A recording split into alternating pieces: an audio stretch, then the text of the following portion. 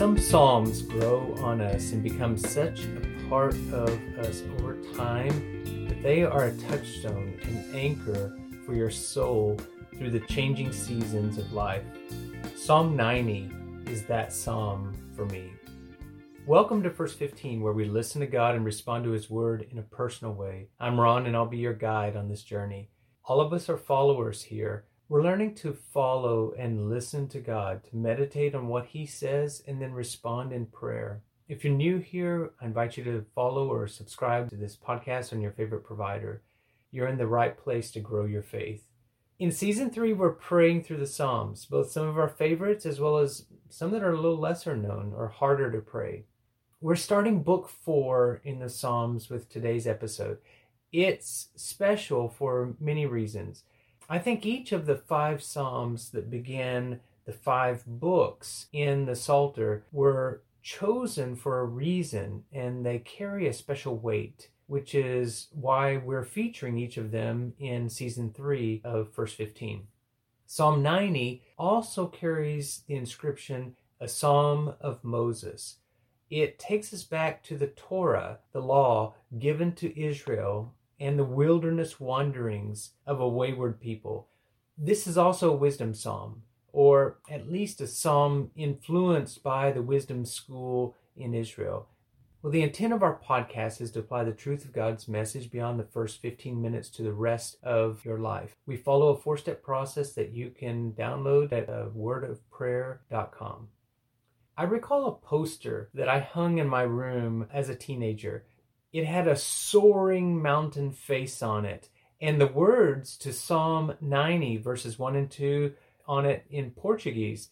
I got it during a summer that I spent in Brazil, and those words really spoke to me. And now we're going to listen to Psalm 90. Lord, you have been our dwelling place from generations past to now. Before the mountains were brought forth, or you had formed the land and the world, from everlasting to everlasting, you are God. You turn people back to dust, and you said, return to dust, children of mankind. For 1,000 years in your sight are like a day, yesterday when it passes, and like a watch in the night. You sweep them away. They're like sleep. In the morning, they're like grass that springs up. Though in the morning it flourishes and springs up, at the evening it is cut down and withered. We are consumed by your anger, and your indignation terrifies us. You have set our iniquities before you, our hidden sins in the light of your presence. All our days pass away under your wrath. We finish our years with a sigh. The days of our lives are 70 years, 80 years if we're strong. Yet the only boast we have is hard work and trouble. For our life soon passes and we fly away. Who knows the power of your anger? For your wrath is as great as the fear due to you. Teach us to number our days rightly, so we may gain a heart of wisdom. Relent, Yahweh. How long? Have compassion on your servants. Please satisfy us in the morning with your loyal love, and let us ring out a cry and be glad all our days. Make us glad as many days as you have afflicted us, for as many years as we have seen trouble. Make your deeds clear to your servants, and your splendor to their children. Let the delight of the Lord our God be upon us, and establish the work of our hands for us. Yes, establish the work of our hands. What a beautiful psalm for us to pray. There is an unfolding logic in this psalm that I want to highlight, and there are a few challenging points in it as well that are especially related to Hebrew poetry. I'm not going to take time to explain each line of this psalm and teach a class here on First 15. I am going to encourage you, though, to read and reread, to listen and re-listen to the psalm. Meditate on what it says and let God speak to you over time. God's view of time is very different from ours. Long stretches for us are like a split second to God. And even that doesn't quite capture it, but clearly we don't see time alike. Neither do we see sin the same. God intensely hates sin. He sees its destructive effects on us individually, on his good creation, and it angers him. We tend to be attracted to sin, almost like insects to a light at nighttime, and we only realize too late how dangerous and destructive sin really is. One of the things about Psalm 90 is I think it takes us right back to Genesis 3. For one thing, it talks about us returning to dust.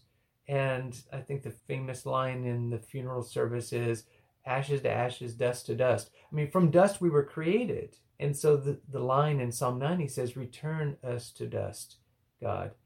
That's where we're going. And we have a very short life. And what Genesis teaches us is that people in very ancient days, in the beginning, had much longer lives, that God created us to actually enjoy long, productive lives here on earth. But the effects of sin actually shortened our lives, and it corrupted creation. And God, in fact, shortened our lives so that we would not multiply the effects of sin during the time that we have here on earth. And so there's something that's been lost. And it's not just one thing. It's a whole complex of things. I can't go into all of it here. But Psalm 90 evokes that for us and reminds us there is something precious there that we need to recover. And there's no way that we can do it on our own. It can only come as a gift of God. The key request in this psalm, I believe, comes in verse 12. Remember, it says this, teach us to number our days rightly so we may gain a heart of wisdom. The emphasis on that verse is on to number. In fact, that comes right at the front in Hebrew to give it special emphasis. And it certainly means more than to count. It's the expression and the whole phrase is kind of summed up in the thought, show us how short our lives are. And also teach us to plan, to act wisely, to evaluate what we're doing in light of the long term. The wisdom that we seek is not worldly wisdom, which many people over the centuries have sought. That's what philosophy, in fact, is all about. Philosophy means love of wisdom. But we're not talking about worldly wisdom here. We're talking about what the Bible teaches, which is true wisdom is fear of God. What we need is spiritual wisdom that includes physical, mental, social, financial health. We need a wisdom that lifts us above the curse of sin. Now, beyond this, we also need God's compassion to enable us to live a joy-filled and productive life. That's the last part of this psalm, verses 13 through 17. When I was in my mid-30s, in my 40s, this is a psalm that I prayed in my working years when I was really busy doing a lot of travel, when my boys were very young. My wife was very burdened taking care of them at home, and I was not around a lot. But I prayed, God, give me productive work and let me be a witness for you.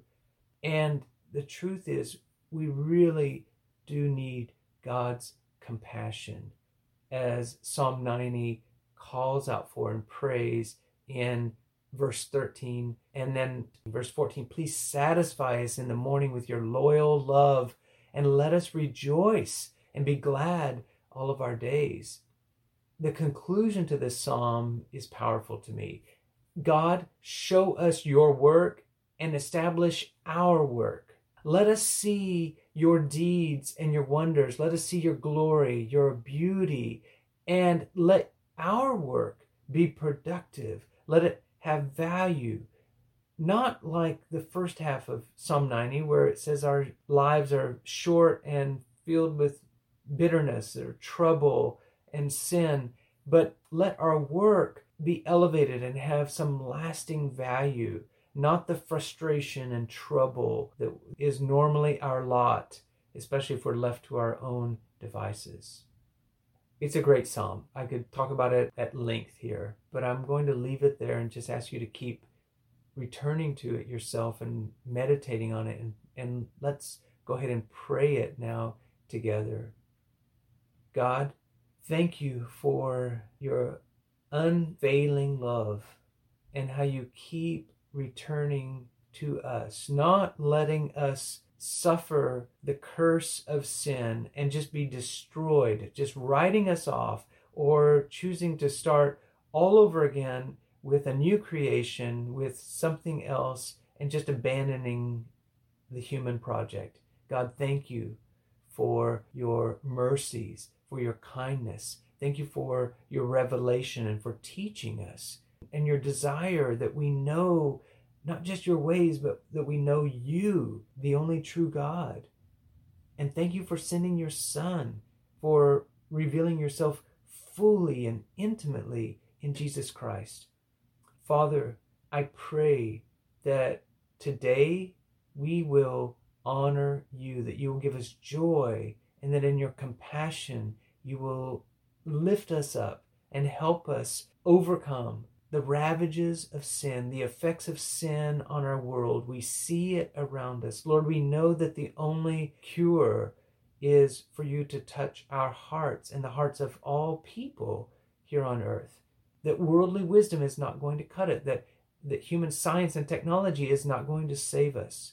Only your wisdom will work. And I pray, Lord, that you will establish the work of our hands, that you will use us, and that we can be servants of yours in this world and make some sort of contribution, some lasting good through the work that we find to do today. This is our prayer in Christ's name. Amen. You know, Psalm 90 may seem a little depressing at first. I mean, it talks about God's anger. It talks about our lives being short and frustrating and the effects of sin. But, you know, upon reading it multiple times and meditating on this psalm, repeating it, I find that it is both hopeful, it puts hope in God, and it's also humbling for us. If you wanted to go further, one of the places I would point you to beyond Psalm 90 is actually in the New Testament. Paul, in his letter to the Corinthians, in 1 Corinthians 10, actually takes the wilderness wanderings, the experience that Moses had with the stubborn people of Israel, and says, you know, these things were written as a warning to us. And then he actually says, we should learn from these and actually use it in our own ongoing daily struggle against sin, so that we overcome sin and not fall prey to the devil's temptations and devices. And so 1 Corinthians 10, especially the first 11 verses, I would encourage you to look there. And then Ephesians 5, verses 15 to 17, also in a very short expression, point us to use every day for good and for the best that we can. Recognize that the days are evil, but God can work in us and through us. And so let him do that through his powerful Spirit at work in us. Well, I thank you for listening again this morning and just praying and meditating with me on this.